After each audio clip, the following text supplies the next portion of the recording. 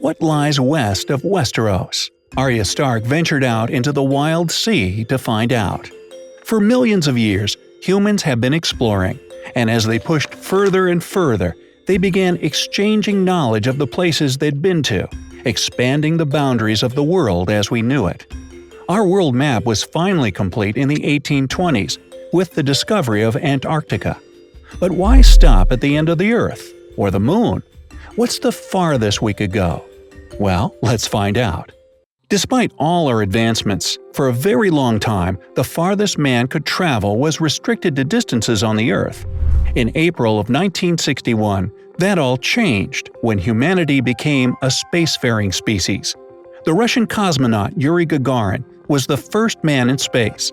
He blasted into orbit on a 108-minute flight high above the Earth. The Americans followed a few months later. In 1969, the Apollo 11 mission landed the first 2 men on the Moon. No other statement could have truly represented the significance of this event than that of Commander Neil Armstrong, who described it as one small step for a man, one giant leap for mankind. Another great feat was achieved the next year in April 1970, when the crew of NASA's Apollo 13 swung wide around the far side of the Moon at an altitude of 158 miles, putting them 248,655 miles away from Earth. It's the farthest our species has ever been from our home planet, but it's certainly not the farthest that we know about.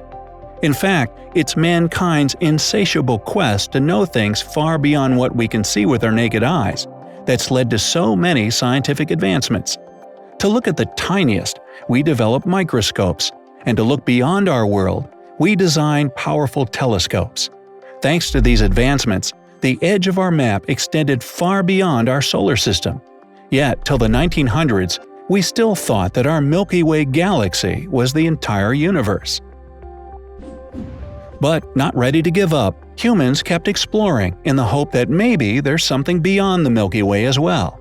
At this point, astronomers noticed that some stars were dimmer than others.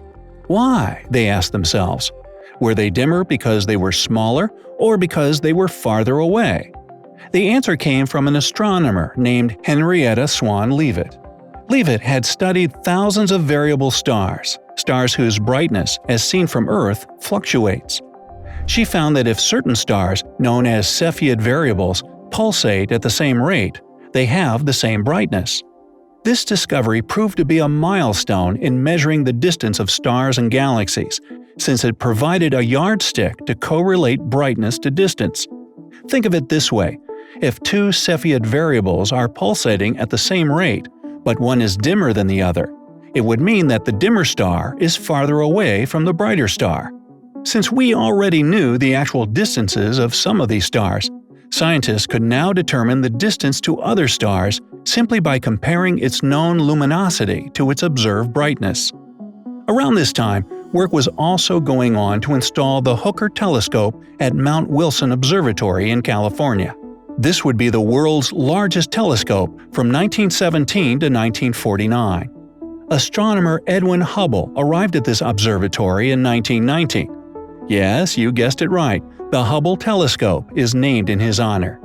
Using the Hooker telescope, Hubble identified Cepheid variables in several galaxies, including the Andromeda Nebula and Triangulum. Using Mrs. Leavitt's findings, he calculated and found that these bright objects far away from the Milky Way were, in fact, galaxies outside our own. Andromeda is, in fact, the farthest object we can see with our naked eyes on a dark, clear night. Now we knew that the Milky Way was not the boundary of the universe. The universe extended far beyond it.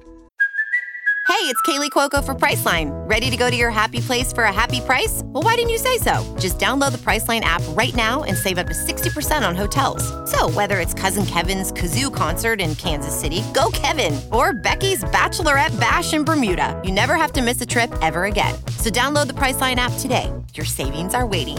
Go to your happy place for a happy price. Go to your happy price, Priceline.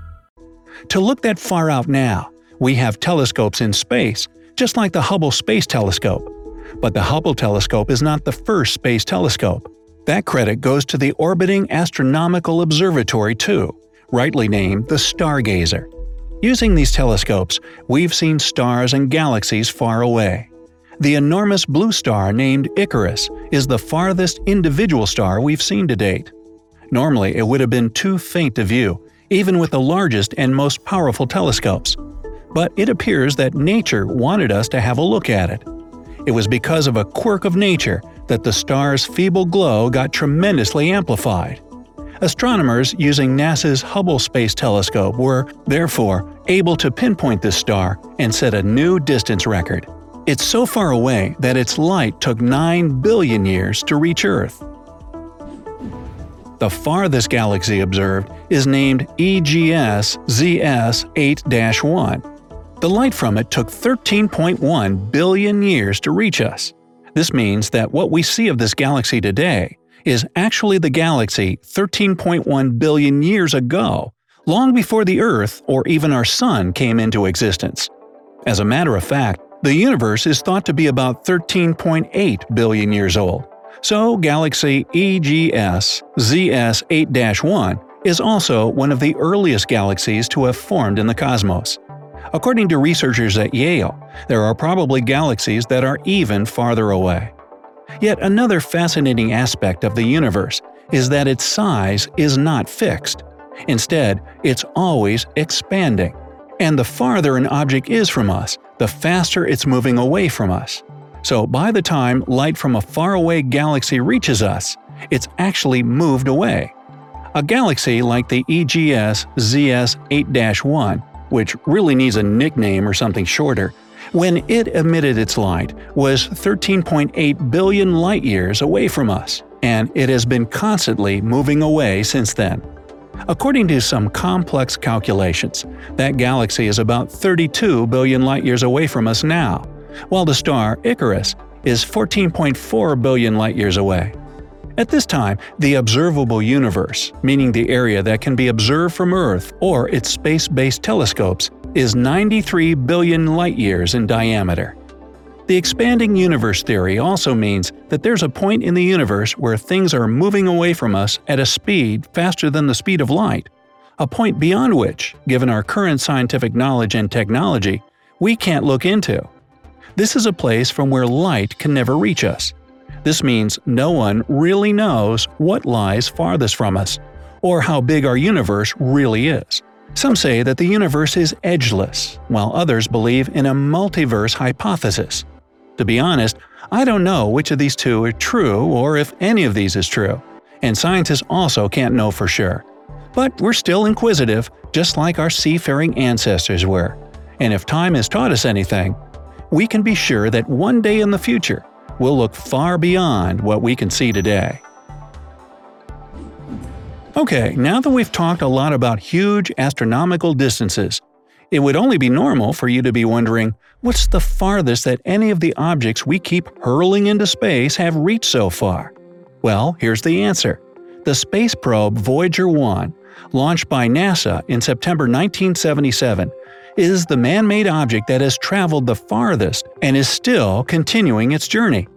As of June 3, 2019, in a period of over 41 years, it's traveled a distance of 13.5 billion miles and receives routine commands to transmit data to Earth. Apart from the various scientific equipment it carries to conduct its research and communicate with Earth, the probe also carries a gold-plated audio-visual disc to initiate communication with intelligent life forms from other planetary systems, or to at least make them know that we exist. The disc carries photos of the Earth and its life forms, a range of scientific information, spoken greetings from people such as the Secretary General of the United Nations and the President of the United States, and a medley, Sounds of Earth, that includes the sounds of whales, a baby crying, waves breaking on a shore, and a collection of music. I sure hope they like Chuck Berry. Wait a minute, who doesn't like Johnny B. Good? Now, do you think intelligent life forms exist in the universe? Will they be able to find the probe and understand the content of the golden disk?